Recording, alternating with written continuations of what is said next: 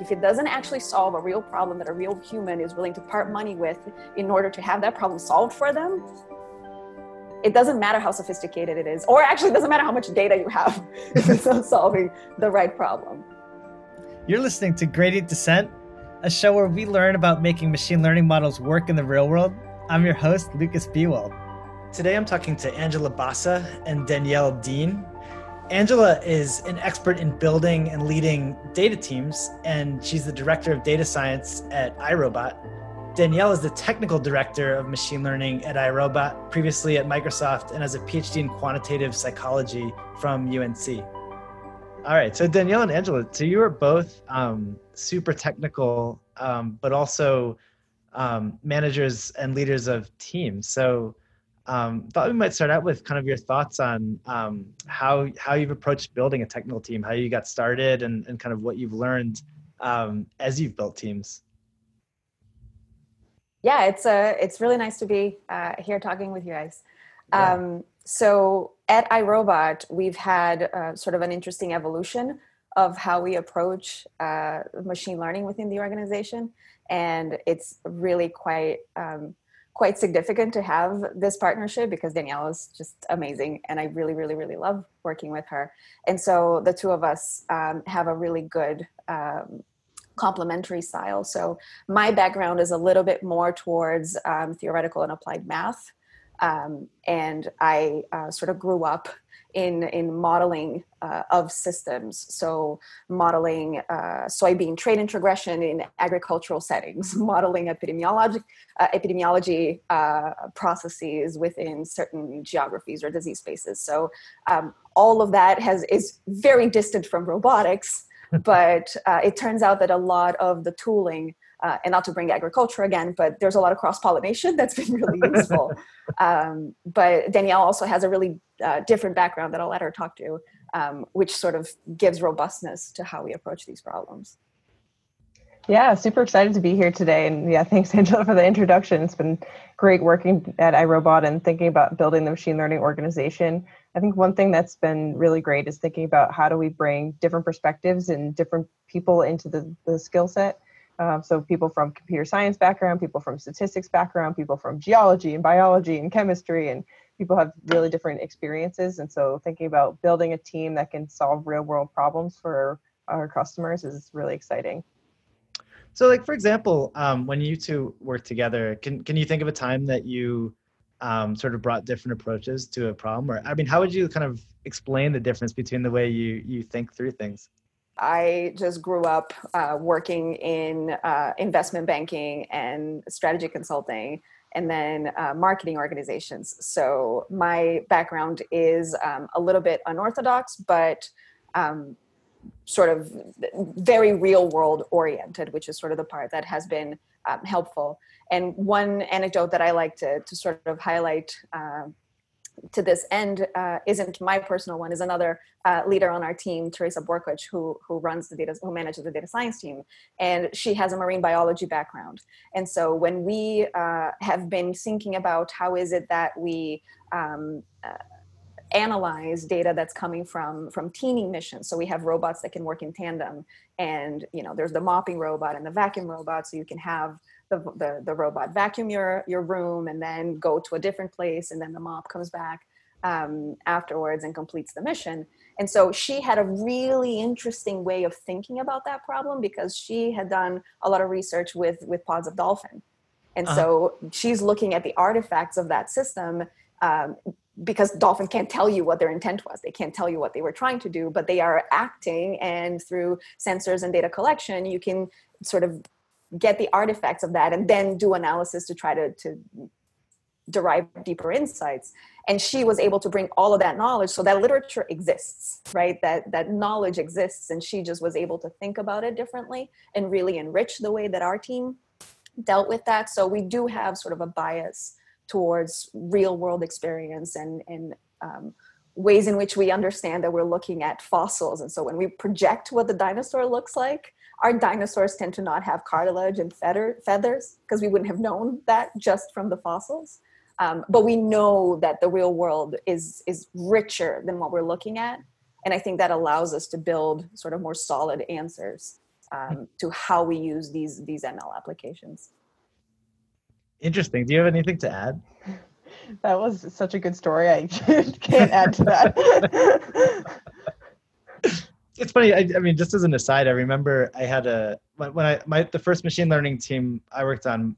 My boss, Jean-Marc, he always said that he liked to hire biologists because they look at the specific examples versus he actually was a physicist, and he's like, I hate hiring other physicists because they always try to like kind of look in generalities instead of the specific. And he felt like, what the team really needed was more people to kind of just look at the actual training data, like the specific things that were feeding into the model. So it's funny. I haven't thought about that in 15 years maybe, but he was always talking about that. So. Yeah, and it's huge in our domain because we have these robots deployed literally in every time zone globally, all across the world. And, I've never lived in every place in the world. So we will look at data, we will see information, and I will construct a mental model of what might be happening. But if we don't have a team that's sort of robust and can challenge a lot of our heuristics and baked in assumptions and go, I don't think that means what we think it means. And it forces exactly what you're talking about, descending into the particulars and really examining what is it that the data's telling us, not what we hope it aligns with because we have this sort of perfect first principles model of what it should be. iRobot has been around for a long time building robots. And I think robotics, traditionally, didn't do a lot of machine learning. I mean, always, I think there's always obviously relevant, but it wasn't kind of machine learning first until, maybe recently. I'm kind of curious, like the evolution of, if you know it, of iRobot's thinking about ML. Like when did you start to think about, okay, we need to build ML models and get them in production? When did you start, kind of building an ML skill set at iRobot? So I think it's interesting thinking about iRobot's history when they first started over 30 years ago now. We really almost every single part of the solution had to be made by iRobot, thinking about from the navigation stack to the hardware stack to all the software pieces to how the robot navigates the world and how it uses all that different sensor information. But as the field has changed a lot, and especially as the AI field has changed and deep learning has really transformed, and the quality of solutions that can come from machine learning have really transformed, iRobot's looked at, hey, there's solutions out in the industry that we can leverage, and we can improve our products using those skill sets and expertise. So I think machine learning has been at iRobot for quite a while now. Mainly started in research areas and thinking about how can we use that research, how can we start these research projects and think about how we can improve the quality of our navigation stack, how can we improve the quality of our cleaning solutions, how can we improve the quality of our robotics overall. But just recently, the last few years, it's moved from a research stage to actually being in production solutions. Everywhere from improving our digital experiences in the applications to improving our hardware solutions for things like navigation and cleaning experiences. So it's been interesting to see the journey, and I think machine learning is starting to be a bigger piece of the iRobot solutions moving forward. When do you think it first became like a production thing, and what was like the impetus to like what was the application that sort of drove it? So initially, I think the first application that we could really call ML, if not ML adjacent, really ML, is the SLAM, which is the localization and the mapping of how the robot navigates its space. And that uses a lot of the same methods and a lot of the same now modern tooling. Back then, a lot of the tooling had to be invented by iRobot. And so I think the legacy of ML applications in production at iRobot, if you include the SLAM component, is actually quite long-standing. But in terms of the more typically defined ML, I think it really wasn't something that could have been as important a part of the strategy as it is right now until the robots became connected. So for a very long time, these robots were completely self-sufficient closed systems. They came out of the manufacturing line onto an inventory somewhere into a customer's home. And then it just worked, and there was no way to either collect any information off it or to send information to it to modify behavior. And in late 2015, when we started having the IoT connection component to the stack, that really opened the door to improve data collection, which is really the thing without which you can't have meaningful ML that actually does something that feels automagical to the customer experience. So I think that's sort of from a historic perspective where iRobot started using ML in the production environment. And I think also one thing that shapes the iRobot story quite deeply is exactly what Danielle was saying, is that because a lot of the initial tooling was built in-house, we sort of have had a really interesting blend of standard tool choices versus the deep customization that's sort of really part of the DNA of the company. So that's one of the things that has been really interesting over the last 2 years, especially once this really proved itself internally, and we've been able to demonstrate just how valuable this is, both for our internal use, just to improve our own software development capability, but also to help shape where the strategic roadmap might go, as well as all the other ways in which we can use ML answers to improve the business. That's so interesting. So it was really internet connectivity that kind of made ML applications possible. I'm not sure if it's possible, but it's what finally made the case that even if it had been possible before, it might have been prohibitive to collect enough training and validation data for these things to be robust in a way that will work on an apartment in Singapore, the same way that it will work on a ranch in Texas, right? So the ability to really collect the kind of complete picture of what it is that these machine learning algorithms are going to be interacting with, it really didn't make sense because we wouldn't have been able to meet the magical, the light expectation that our global customers might have had. Cool. And so tell me about your team. So like, what are the different people doing, and like, what are the sort of relative sizes of investment in like the different, like the modeling, the like deployment, like, are you mostly like researchers? Are you mostly engineers? Like, how do you think about that? Like, what are the different functions and how do they all work together? Yeah, so the team has changed a lot over the years as we've shifted from more of the research side of proving concepts of machine learning applications that we can do to thinking about production applications. So we have a team that's dedicated to thinking about machine learning algorithms and models, thinking about how do we develop those models, what is the appropriate type of data to feed into those models, and how do we improve them over time.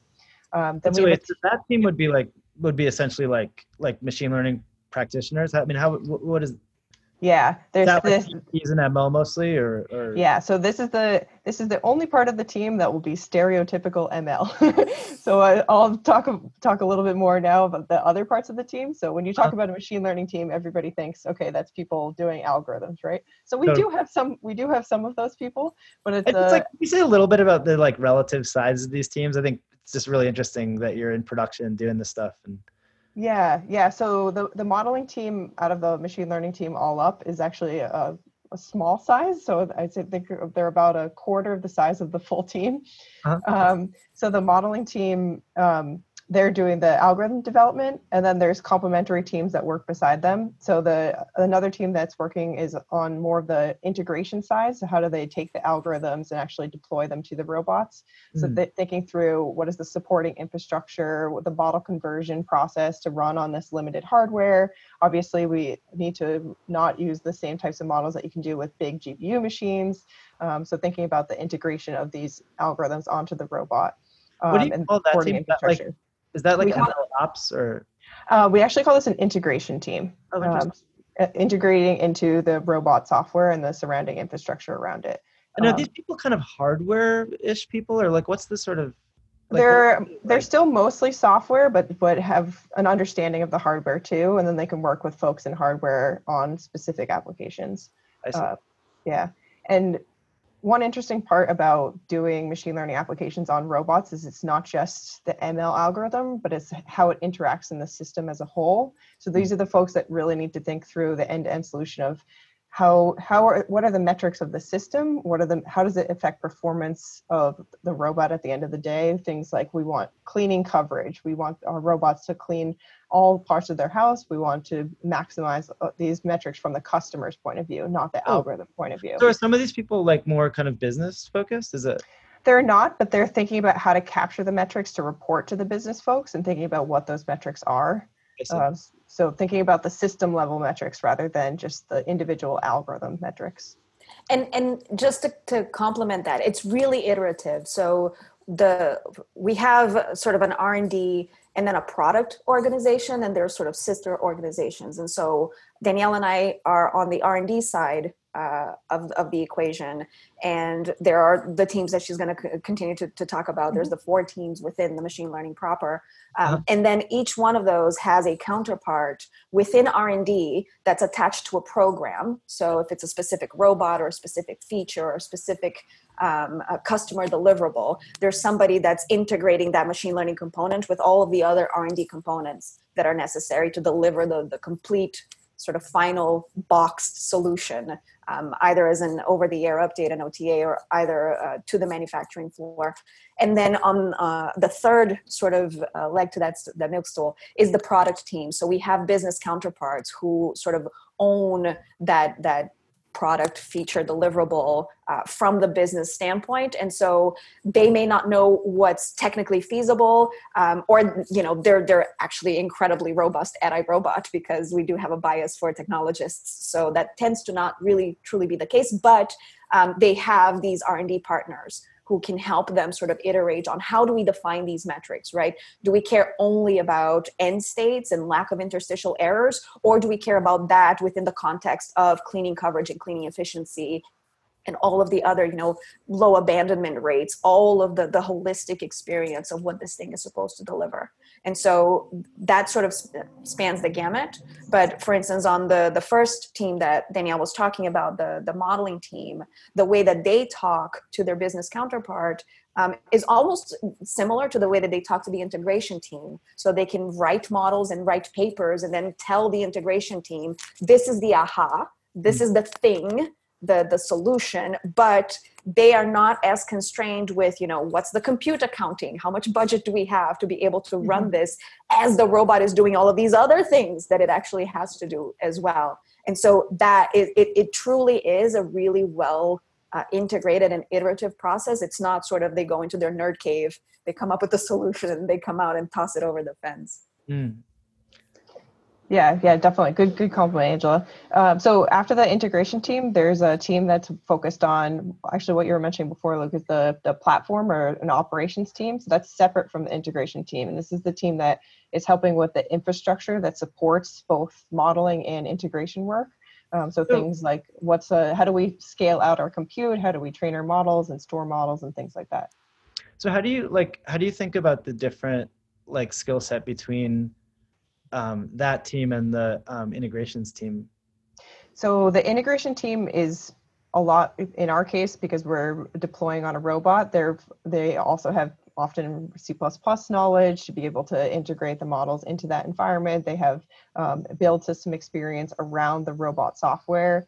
So the integration team is more focused on how do we make this stuff real on the robot, versus the platform team is how do we build supporting infrastructure to support both of those other teams. Gotcha. And the platform team is generally speaking more cloud focused. And we use AWS at iRobot for a majority of our applications. And so how do we build serverless applications on the cloud to support those different applications? We found that having an integration team separate from the model and separate from the architecture and separate from sort of advanced solutions is really important, exactly because of this. The last mile of deploying machine learning to production is really long, and we have all of the added complexity that our last mile is on an incredibly restricted, automated, robotic sensor autonomous platform that's deployed in environments we can't control and we can't really modify. So having a team dedicated to focusing on just how hard that last mile is has really paid off in terms of, yes, it's added complexity, having a whole nother team, added specialization. Like that's not free, but it's definitely been net positive. And what's the last team? So the last team is a reinforcement learning team. So they're specialized in reinforcement learning applications, and they work closely with the integration team and the platform team for the same applications as the modeling team. Just the modeling team is focused on other applications. Is that also like kind of researchers essentially? Yeah, researchers and making reinforcement learning real for iRobot. Huh, interesting. So among those teams, which is the hardest team to hire for? Oh, that's tough. So oftentimes it's these little gaps in between the teams and these things that you don't expect you need, and then you find you need in going through a project.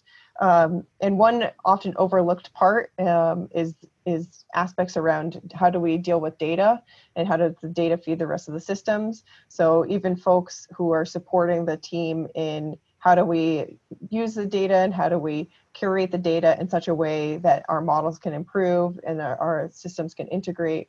So often it's the work in between the cracks that you don't, that's the hardest to figure out. Okay, how do we fill these gaps when there's clear work that the teams are working towards? Where do you think? One thing that I will note, though, two things I'll note. One, we're hiring. We are hiring. So if you have experience in embedded systems and machine learning, tool chain, automation, let me know. We're very much hiring. But also, one thing that's amazing about iRobot is that it's actually not that hard to hire. I mean, yes, it is, because this is a very specialized skill set that we're looking for, given that we've reached a level of scale where that specialization pays off for us. But iRobot is really a really cool place that's really well connected. We got a lot of really smart people working alongside us who have very broad networks. So it's actually, we get a lot of really smart, really competent folks reaching out to us a lot, which I'm very grateful for. Because as you've noted, like these tend to be really hard skill sets to find, but it's also, everybody's 6-year-old gets tickled when they get to answer, what do you do for a living? I built robots. Totally. That doesn't suck. Hi, we'd love to take a moment to tell you guys about Weights and Biases. Weights and Biases is a tool that helps you track and visualize every detail of your machine learning models. We help you debug your machine learning models in real time, collaborate easily, and advance the state-of-the-art in machine learning. You can integrate weights and biases into your models with just a few lines of code. With hyperparameter sweeps, you can find the best set of hyperparameters for your models automatically. You can also track and compare how many GPU resources your models are using.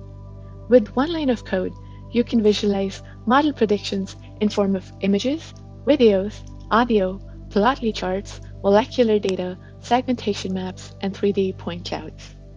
You can save everything you need to reproduce your models days, weeks, or even months after training.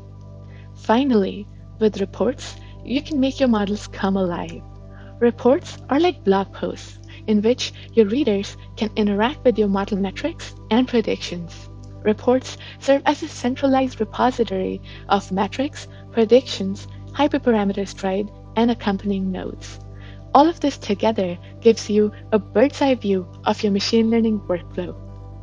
You can use reports to share your model insights, keep your team on the same page, and collaborate effectively remotely. I'll leave a link in the show notes below to help you get started. And now, let's get back to the episode. Do you notice that there's any sort of challenges with sort of like cultural differences or like miscommunications between these teams? I think you actually do kind of hire fairly different people. Has there been any like kind of lessons learned from trying to get everyone to work together and build something? Yeah, so I think one really important thing in thinking about building machine learning teams, and especially when you get to the point where you have different specializations and different goals of these sub teams, is thinking about where the boundaries are between teams and how handover happens. So one way that we've tried to address this at iRobot is we have teams that work virtual teams that work across team boundaries. So for a particular application, there's somebody from the modeling team working on it. There's somebody from the integration team working on it. There's somebody from the platform team working on it. And so they're like a virtual team that works across boundaries. Because I think otherwise there could be some gaps in handover between teams. So trying to build these integration points between the teams is really helpful in getting an end application out the door. And it's really helpful to also have these teams not feel like there are these arbitrary walls in between them. So the virtual teaming that Danielle described is one way that we do that, but making sure that the folks get a lot of time together discussing scientific papers, getting together and talking about recent developments, attending conferences together, so that there's really this strong culture that allows for a lot of that connective tissue to happen, so that the gaps exist, things do fall through the cracks. There's no way to avoid that, but the fact that we know it will happen, so that we create a culture where folks are attentive to it and intentional in seeking those things out to catch them, rather than going, well, it's not my problem. So I think the fact that Danielle is really intentional about building that kind of cohesiveness, that I'm really intentional about paying attention to that kind of cohesiveness, is one of the things that has been, paying off in spades for us in terms of the speed with which we can get these things to happen and not have to constantly sort of 2 steps forward, 1 step back of, what didn't make it this last time. Is it a challenge for you to sort of weigh the priorities of kind of what the company needs and the models that the company needs versus paper writing and academic conferences? Has that been an issue for you? No, imagine. No. I mean, that's been the case for 30 years, right? Like, you hire the best and the brightest, you hire people with a bias towards nerdery. And obviously, all of us want to be big bad nerds.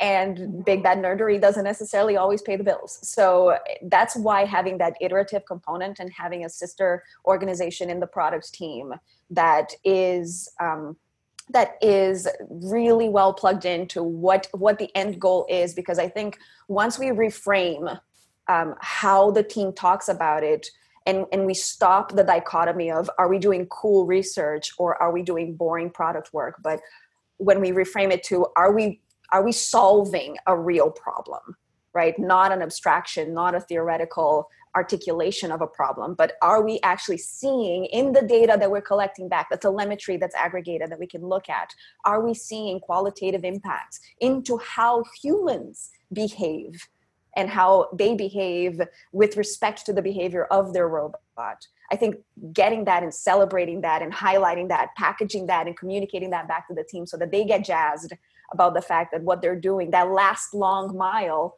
once you cross it, you can actually see a meaningful feedback. I think that gets the team really excited to be able to sort of play that game of research and sort of bottom line work in a much lighter way than I had been exposed to previously. That's cool. So kind of like measuring and communicating. And having, dashboards across the office where you can see how things are moving, see how the model's converging, both in test, but also whenever it is deployed in production, and seeing the impact on the fleet and communicating that out to everybody else in the company, and hearing all of our partner nerds who nerd on different things celebrate that success. I think it just becomes this really interesting virtuous circle.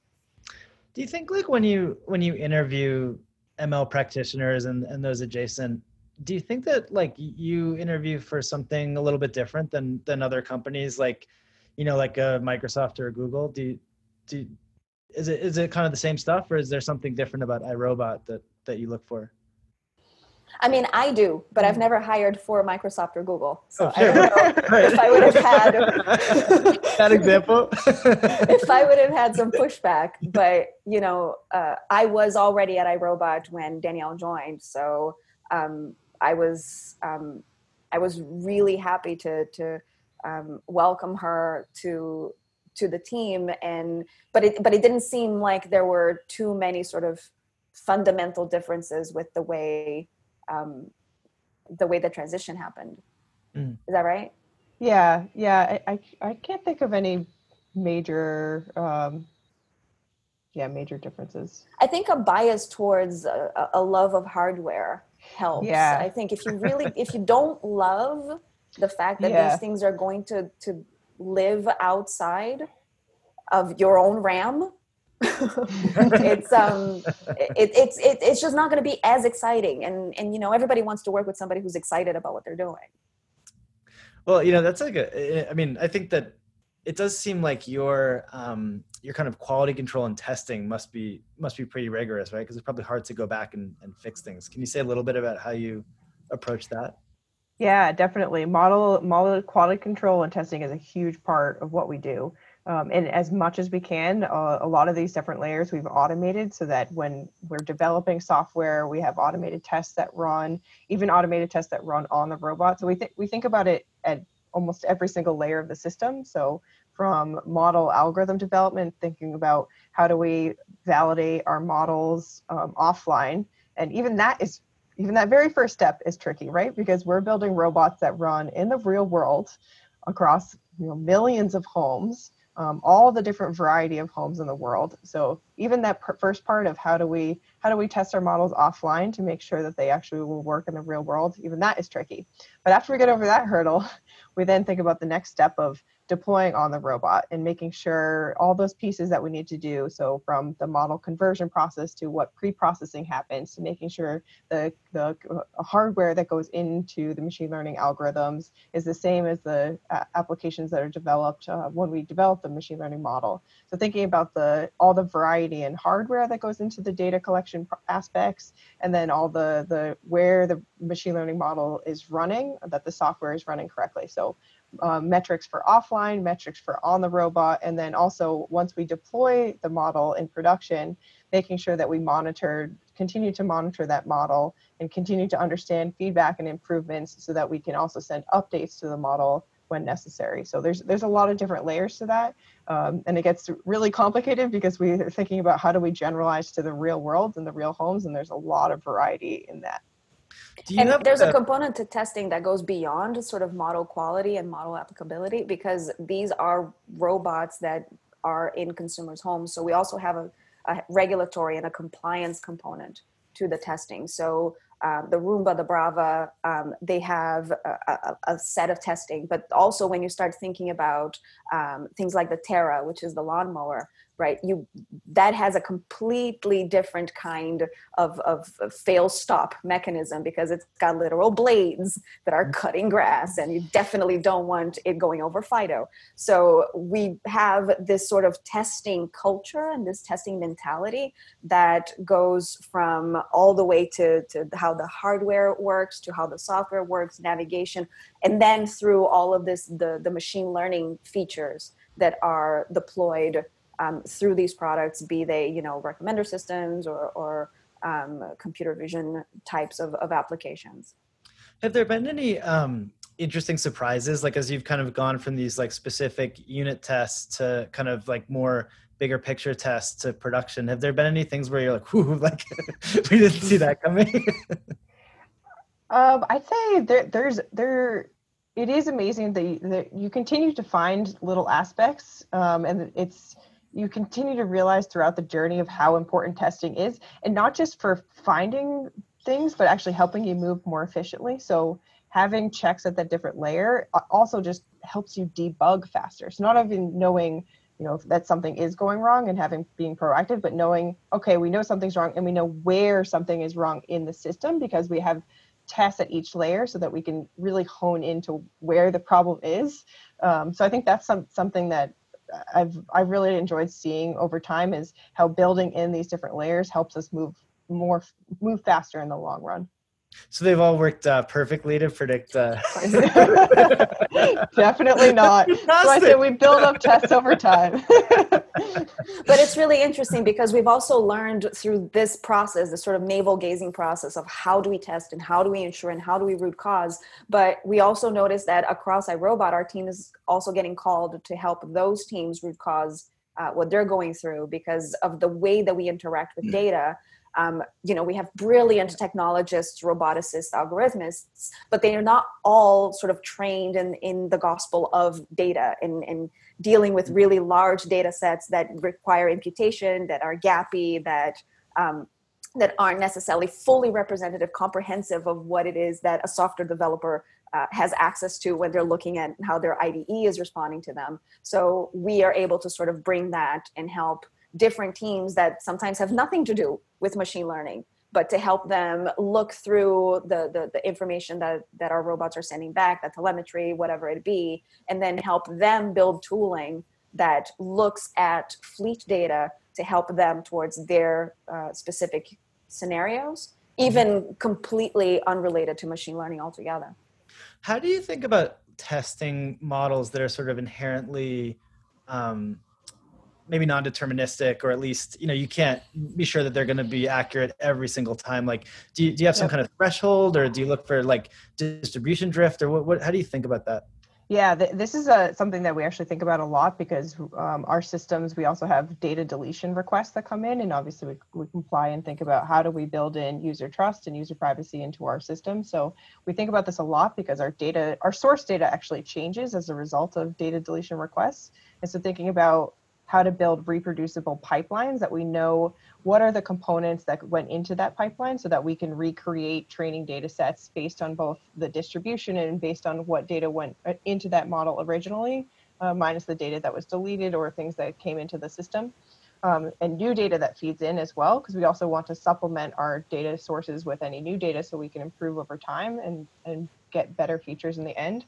So we think a lot about how do we create reproducible pipelines? How do we track what we've done? Sorry, this is really fascinating. Yeah. Okay, so when you say reproducible pipeline, but the data is changing, what exactly does that mean? So it means understanding exactly what distribution we're pulling from and what sources we're pulling from, and being able to reproduce the processing that pulls and creates that data set that goes into the model. So I see. The process is reproducible. Yes, exactly. Exactly. But also, whenever we do reach some convergent model, the interpretability and the explainability of that model, while all of the training data is still there, as intended and as designed, is really important because of the ephemerality of that data. So if the underlying data, the underlying training set does change, what it ultimately generated, even if we have to change things, in order to be respectful and be sensible stewards of our customers' data, we ensure that whenever we do have a model in hand, that the learning of it can be re-implemented in addition to the reproducibility of the pipeline, so that we can't have just blind black boxes that we just retrain at will because of the regulatory and compliance environment within which we operate. Yeah. In the reproducible pipelines, we also think about the metrics that come out of those. So some of the metrics we were talking about earlier of the metrics offline, the metrics on the robot. So a lot of those aspects we're working towards full automation so that we can have these reproducible pipelines and reproducible metrics at each layer of the system so that we know. Sorry, I'm really interested. So these metrics, when you say these metrics we talked about, you're referring to the sort of like kind of end-to-end sort of product or business metrics, or do you mean something like specific to that model? So both both. So with model metrics that come out, as well as how that model performs in the bigger system, which there could be a whole other system that it's interacting with on the robot. So you need to think through both the model metrics, and we might need to actually tune the model differently in order to optimize the system metrics. So thinking about those different layers to be able to reproduce. So capturing metrics and then creating those reproducible pipelines are how we think about approaching that problem. Interesting. And have you seen like modern techniques? I guess like how much has like modeling improvements improved these metrics? Has that been important to you? I mean, some people say, oh, it's just about the data. Some people say, well, no, like, deeper, more sophisticated models, they really matter. Some people think hyperparameter search is a really good idea. In some applications, it seems like it doesn't help very much. Like, where do you stand on those types of things? So I'd say data first. Right. Data, for our use cases, because we're trying to hit all of the houses, be able to generalize to the world and all the variety of the world, making sure that our data is generalizable in that way and is the most important. But the physical world, the physical world. Yeah. Yeah. So there are thresholds between, one room and the other. Yeah. And the architecture of, 1800s Germany it's something that you really can't modify. Like houses in Berlin will be the way that they are. And so it's really, it's a different world when you're talking about a robot that we're going to be improving these models, we're going to be sending new models over an over-the-air update, but the compute that robot has available to it and the environment within which it operates is static. And so that's the constraint, which is why we value the data collection so much, because of that sort of constraint, essentially. Yep, absolutely. And the other aspect is the algorithms that run on low compute. I think the advancements that happen in that space, there are little things that you can do that make a big difference. So thinking about that area, I think there is a lot of room to go in terms of how much algorithm improvements can make a difference. Have they mattered to you over the last couple of years? Like the stuff that's been really meaningful for you? Yes, especially advances in inference time as well, because we are running in such constrained compute environments. The small differences can make a big deal. And this is beyond the hardware improvements. This is actual kind of model improvements. Yep. Gotcha. Yep. Cool. And I mean, actually, I'm just this is really specific, but I'm curious, when you think about like hyperparameter search, is that an AutoML, all these things, is that something you do a lot of, or does that help you much? I mean, how do you think about that? Yeah, we definitely leverage hyperparameter search and AutoML type capabilities to see what the space is out there and see how we can improve. Data augmentation approaches are also very useful, and thinking about how we can supplement the current data that we have to try to make sure that it is generalizable to the world. Okay, so data augmentation approaches versus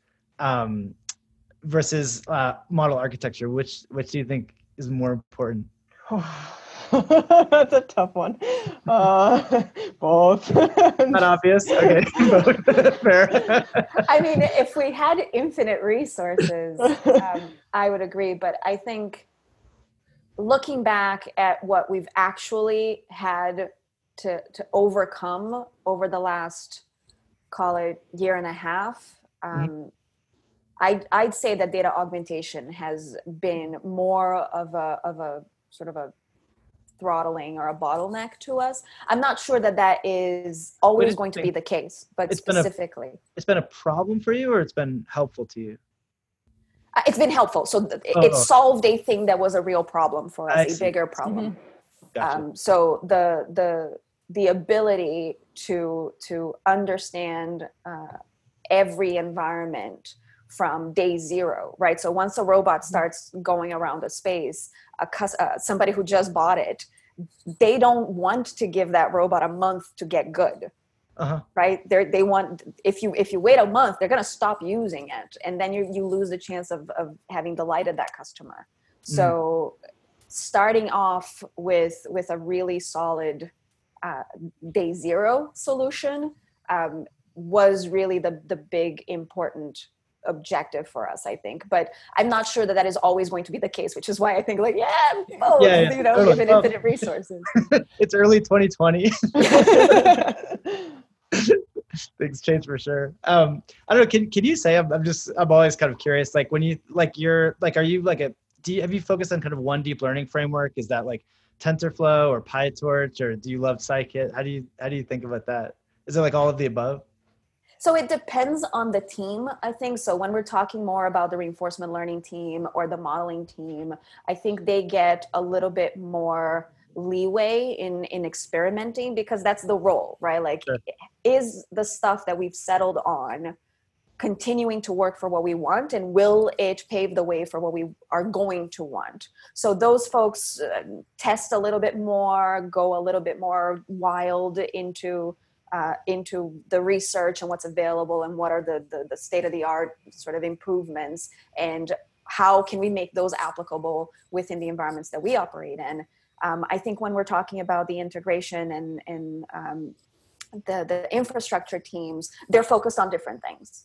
So they are much more focused on that last mile. And so re-architecting all of our tooling, unless there is a really important benefit that we get from that, because at that point you're impacting all of the platforms that may make use of this one deliverable. And a lot of those platforms are already in homes. So if we have to re-architect how all of that delivery happens, there are a lot of teams and there's a lot of integration that needs to take place. And so is it worthwhile to spend those resources? So the farther into the process we get, sort of the harder it is to stay, to modify and to tinker with that stuff. But I think the modeling team, yes, and right, like I think they've done TensorFlow, scikit-learn is always a favorite of all. I think we've dabbled in PyTorch and sort of like figuring out, is it working for us? But once it sort of gets down farther into the pipeline, it is much more into what's already working, and is it worthwhile to sort of, throw a bomb in there. Can you say what's already working? Not yet, but we look forward to coming back and sharing a little bit more details on all of that. Okay, cool. Can't wait. I mean, I want to be respectful of your time. I think we've gone a little over. I'm hoping to end with a couple questions, if you don't mind, that we've been asking everyone. So here's my first one, which is, what is the one underrated aspect of machine learning that you think people should pay more attention to? Oh, the data. I know it may. I know it's still, but it's so true. It's so true. The data is so important. Making sure that it's generalizable, making sure that it actually figuring out like your metrics are all going to be based on the data that you're using.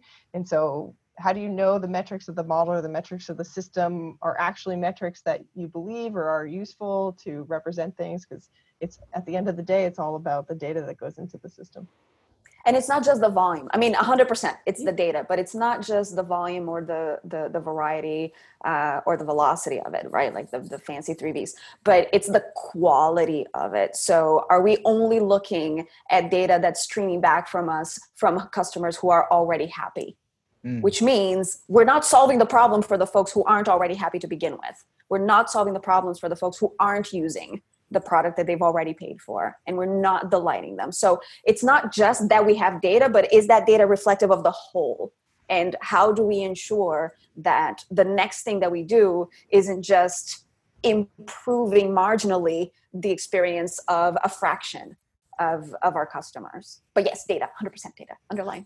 Why do you think it's so hard for the industry to realize that? Like how could it still be underrated? It's like so it seems so blindingly obvious from where I sit. Like how does I don't think that it's underrated. I think when you ask this question, you probably get the same answer, which is why we're laughing, right? Like it's not that it's underrated. It's just hard. Yeah. Yeah. It's known to be valuable. It's also known to be really hard. I know a few companies that will collect high quality data. No doubt. All right. So next question. What is the biggest challenge in making machine learning actually work in the real world from where you sit? So a really tough learning for me was not at iRobot, was at the company that I was at before. And we had this amazing solution. We had this machine learning algorithm that was for energy efficiency, and it predicted sort of when there might be a spike on the utilization of the energy grid or something of that nature. And it worked really well. It was really fantastic. We were all proud of it, and it didn't sell.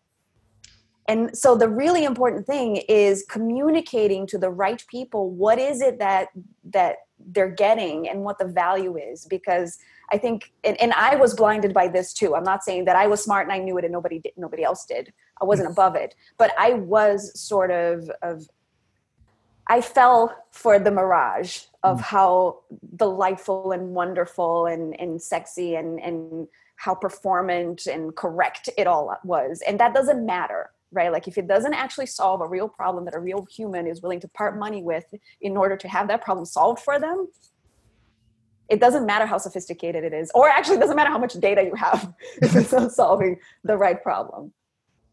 Danielle, I don't know if you have a different anecdote or a different experience. That's a great answer. I would hate to follow that. Yeah, that was a really good answer. Notice how it wasn't about iRobot though. Feel free to go to a past life too. So one of the biggest challenges that I see with machine learning systems in the real world and getting them out there is just there's a lot of different pieces that need to go in to make this right, with the data collection piece, the training part, the processing, the model serving, the software pieces, the hardware pieces, the hardware, in our case, the hardware changes over time. And we also need to make sure the data reflects that hardware changes over time. There's the different homes, the different customers, making sure that it's actually generalizable. So I think there's so many pieces, making sure that you have quality checks in place on those different pieces so that when things don't work as well in general or for a specific customer, we have ways to make it better so that the quality at the end of the day is what the customer is expecting. So I think that's the biggest challenge, is just connecting all those pieces together and making it real. Cool. Okay, well, final question. If people enjoyed this, and I bet a lot of people are really going to enjoy this, and they want to kind of learn more about your work or reach out to you, is there anything you'd like to link to, or like a Twitter account that you use or anything like that? Well, first you should definitely go to LinkedIn and you should look at the iRobot page and you should apply to come work with us. That's the number one. The iRobot.com website also, sorry? Seems like it'd be really fun to work. It is going to be super fun. And I am not at all biased because I love the people that I work with and I love the work that we do. But that's one place. The iRobot.com website actually has a lot of things for the consumer, but it also goes a little bit into what we do and who we are. So that's useful. Personally for me, you can go to my website. I'm at angelabassa.com. I'm also prolific on Twitter, which is a problem. I'm working on it. And I'm at ANGEBASSA. Cool. And I'm on Twitter as well at Danielle O. Dean. Awesome. Well, thanks so much. That was super fun. I really enjoyed it. Yes, thank you. It's great talking to you.